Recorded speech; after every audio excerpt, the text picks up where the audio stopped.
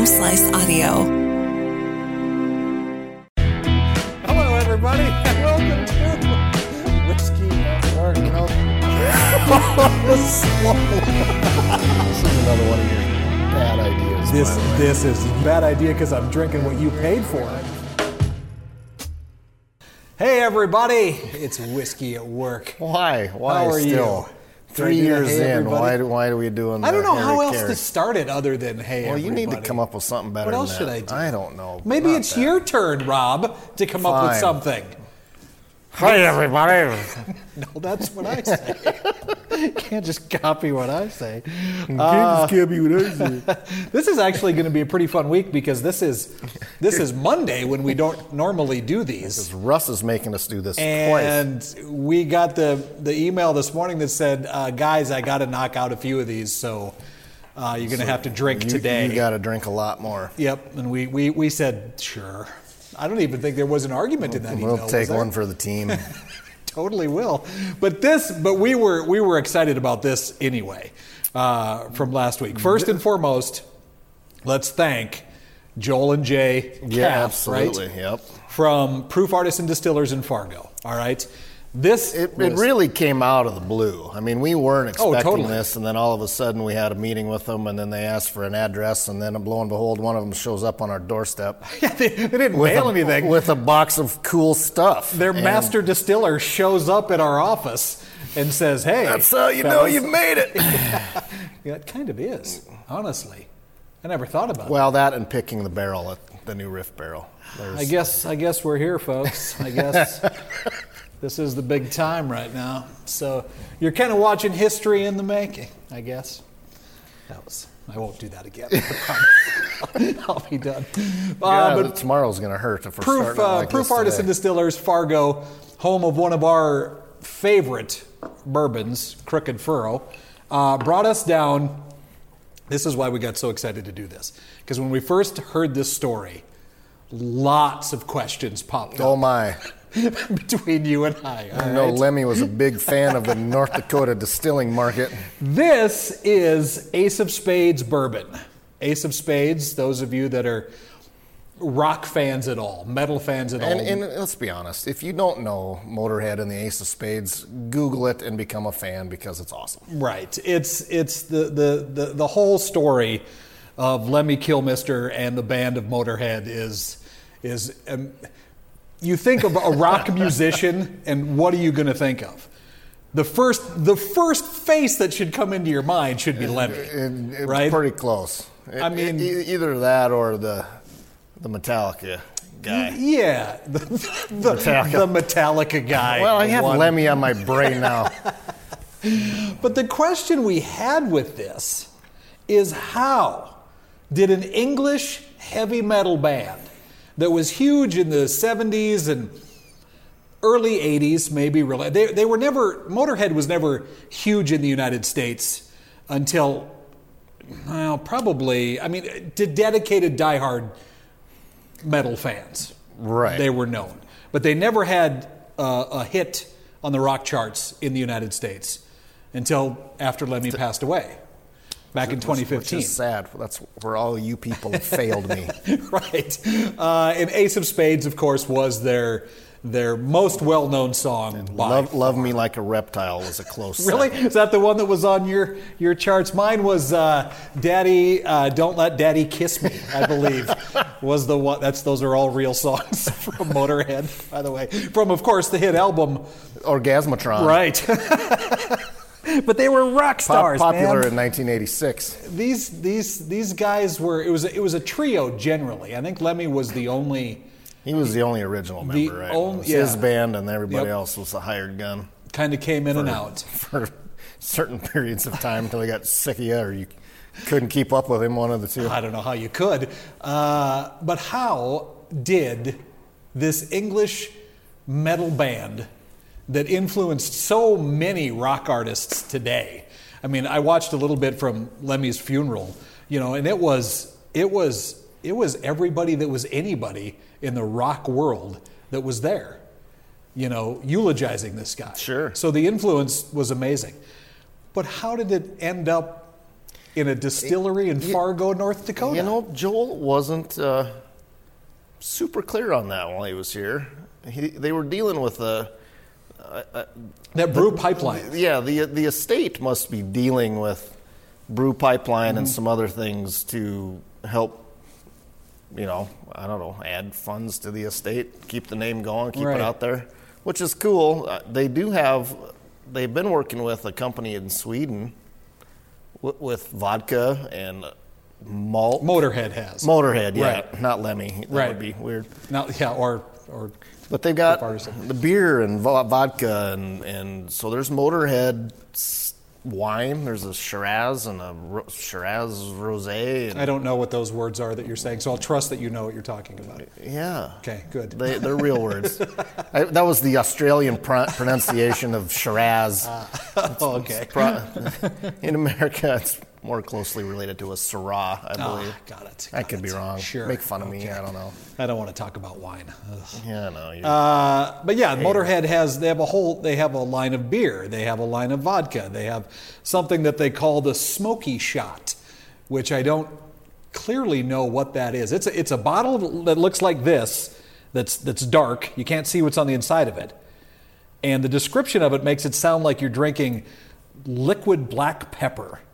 Is what it seemed like, which I could imagine somebody like Lemmy would have thoroughly enjoyed. That's how they got those pipes. Yeah. When you sang like that, I would assume. I don't know. Maybe. Who knows?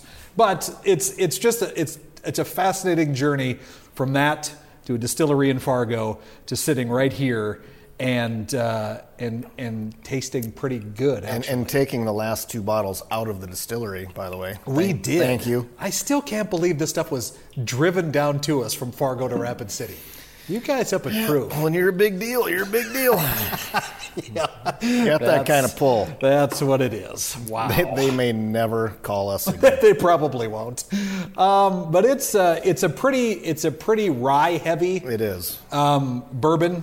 But again, I think when you're creating something based on the mythos that's Motorhead, it almost has to be a rye it's gotta forward. Be pretty peppery to begin with. Right. Well, it's got to be what you would think of as whiskey. I mean, because when you think of a guy like that, and I don't think we weren't really sure. We had the conversation. It was very close to. This would have been made right about the time Lemmy was dying or had died. Yeah, if it's aged 4 years, because he passed away in 2015. It would have had to been in the bottle in 2017, 17. Yeah. I think it was the 2 current members of Motorhead that liked this particular profile and said, "Run with it." This is the one they enjoyed the best. And another thing you got to notice about this isn't the bottle it's supposed to be in, according to Joel. What happened was their bottles got stuck out on the ships in California and couldn't get here in time. But you'll also notice that it's the Sturgis edition. They wanted to have this here at the rally last year because of supposedly Lemmy's bike. Oh, yeah, Lemmy's bike was in one of the contests out here. Right, and they wanted to have it here, but it didn't make it. So this isn't distributed in South Dakota at all. It's in, what he said, California, Rhode Island, Arizona. And that's all happening through the brew pipeline people. Right. Well, AB now, too, I believe. Anheuser-Busch is also going to be helping. Are they taking it up? Going to be helping. Well, they're helping Proof Artisan. Finally get down here into South Dakota, hopefully, yes. But this thing, I believe, was made or procured by the brew pipeline people, so they're handling all of the distribution of it, is the way that I understood it. Oh, well, that Joel, makes sense. Jay, correct me if I'm wrong, but... So they made it, gave it to them. Those folks are disseminating it wherever they have access to. Well, it's always fun to kind of have something that really nobody else has any access to, which is kind of neat. If you know us, we're more than willing to share sometimes. If you're cool, you got to be cool. Because now apparently we are. So, Yeah, your vernacular is now being quoted on the Dakota whiskey territory. It is. I want to thank. It's Dan, correct? Is that Bruner? No. From Dakota Whiskey, the guy that started it. Oh, I'm so sorry, I forgot your name right now. But I want to thank you for that little shout out. That was hilarious. Made me laugh out loud when he said on the swallow. We're going to get T-shirts made. We got to get T-shirts made. We need you. You were supposed to design something for us. I know. I started a bunch of them. Okay. Kind of like you started our story on. Oh yeah, I haven't whiskey. finished that either. That was 3 years ago. Good God, we got to stop drinking so much when we do this. This probably is most of the issue. But Proof That's where Artisan all the good Distillers, ideas come from. it's true. Where none of the work comes from, but that's where the good ideas come from. We want to recommend if you guys are ever up in North Dakota, or if you have North Dakota peeps, and they can stop by a liquor store and get a Crooked Furrow. They could get a Glen Fargo. They've got the Two Docks vodka, I believe is what it is. And is it the Minions Gin, or did I switch that around? It's the Minions Gin, because the Crooked Furrow that we have to try next, it was finished in one of their gin bottles. That's right. So they do Two Docks, Minions, and then Crooked Furrow. That's just like the cool names they've come up with. They make honest to God potato vodka. North Dakota potatoes, baby. Not weird, normal, what everybody else. Just vodka honest to God, I know. Vodka is potato. made from potatoes. Well, yeah, but it's also made from wheat and corn. Right, but it's North Dakota potatoes. And other things. I know. We're famous for that. There's only a handful of really cool people that have come out of North Dakota. Never dug a potato in and your I'm life. I'm one of those. Lawrence Welk, Mark Houston, and the Kath brothers. And I would say Carson Wentz, but he really had a really rough weekend with me. I know. Thanks, Carson. Thanks for taking an ass whooping and letting my Steelers get into the playoffs. We'll leave his name out of this. But yeah, this is unique. It's cool. You guys from Proof Artisan, thank you so much for bringing this down. And I was about to say I can smell the influence of Lemmy, but I don't think anybody ever wanted to smell Lemmy. Probably. I don't know. He smoked a lot. I bet that was cigarettes and leather. It was awesome. All right. Don't forget Mountain West Whiskey Festival. Tickets are on sale. Platinum tickets are gone. Platinum tickets are gone. And the VIP are very close behind, from what I understand. There's some VIPs left, but Platinums. Right. Get them as quick as you can. It's March 5th at the Rushmore. Tickets available through mountainwestwhiskeyfestival.com. Next week, we will be shh, don't give away our secrets. We're going to be drinking the Bottled and Bond Crooked Furrow, which I'm super excited about. And we're going to talk a little bit about what it means to be bottled in bond, because I don't know if a lot of people know. So do you? You know what it means? Overseen by a government agent of some sort. He's close enough, but we'll get a little more into it. Anyway, thanks so much for hanging out with us here at Whiskey at Work. See you tomorrow.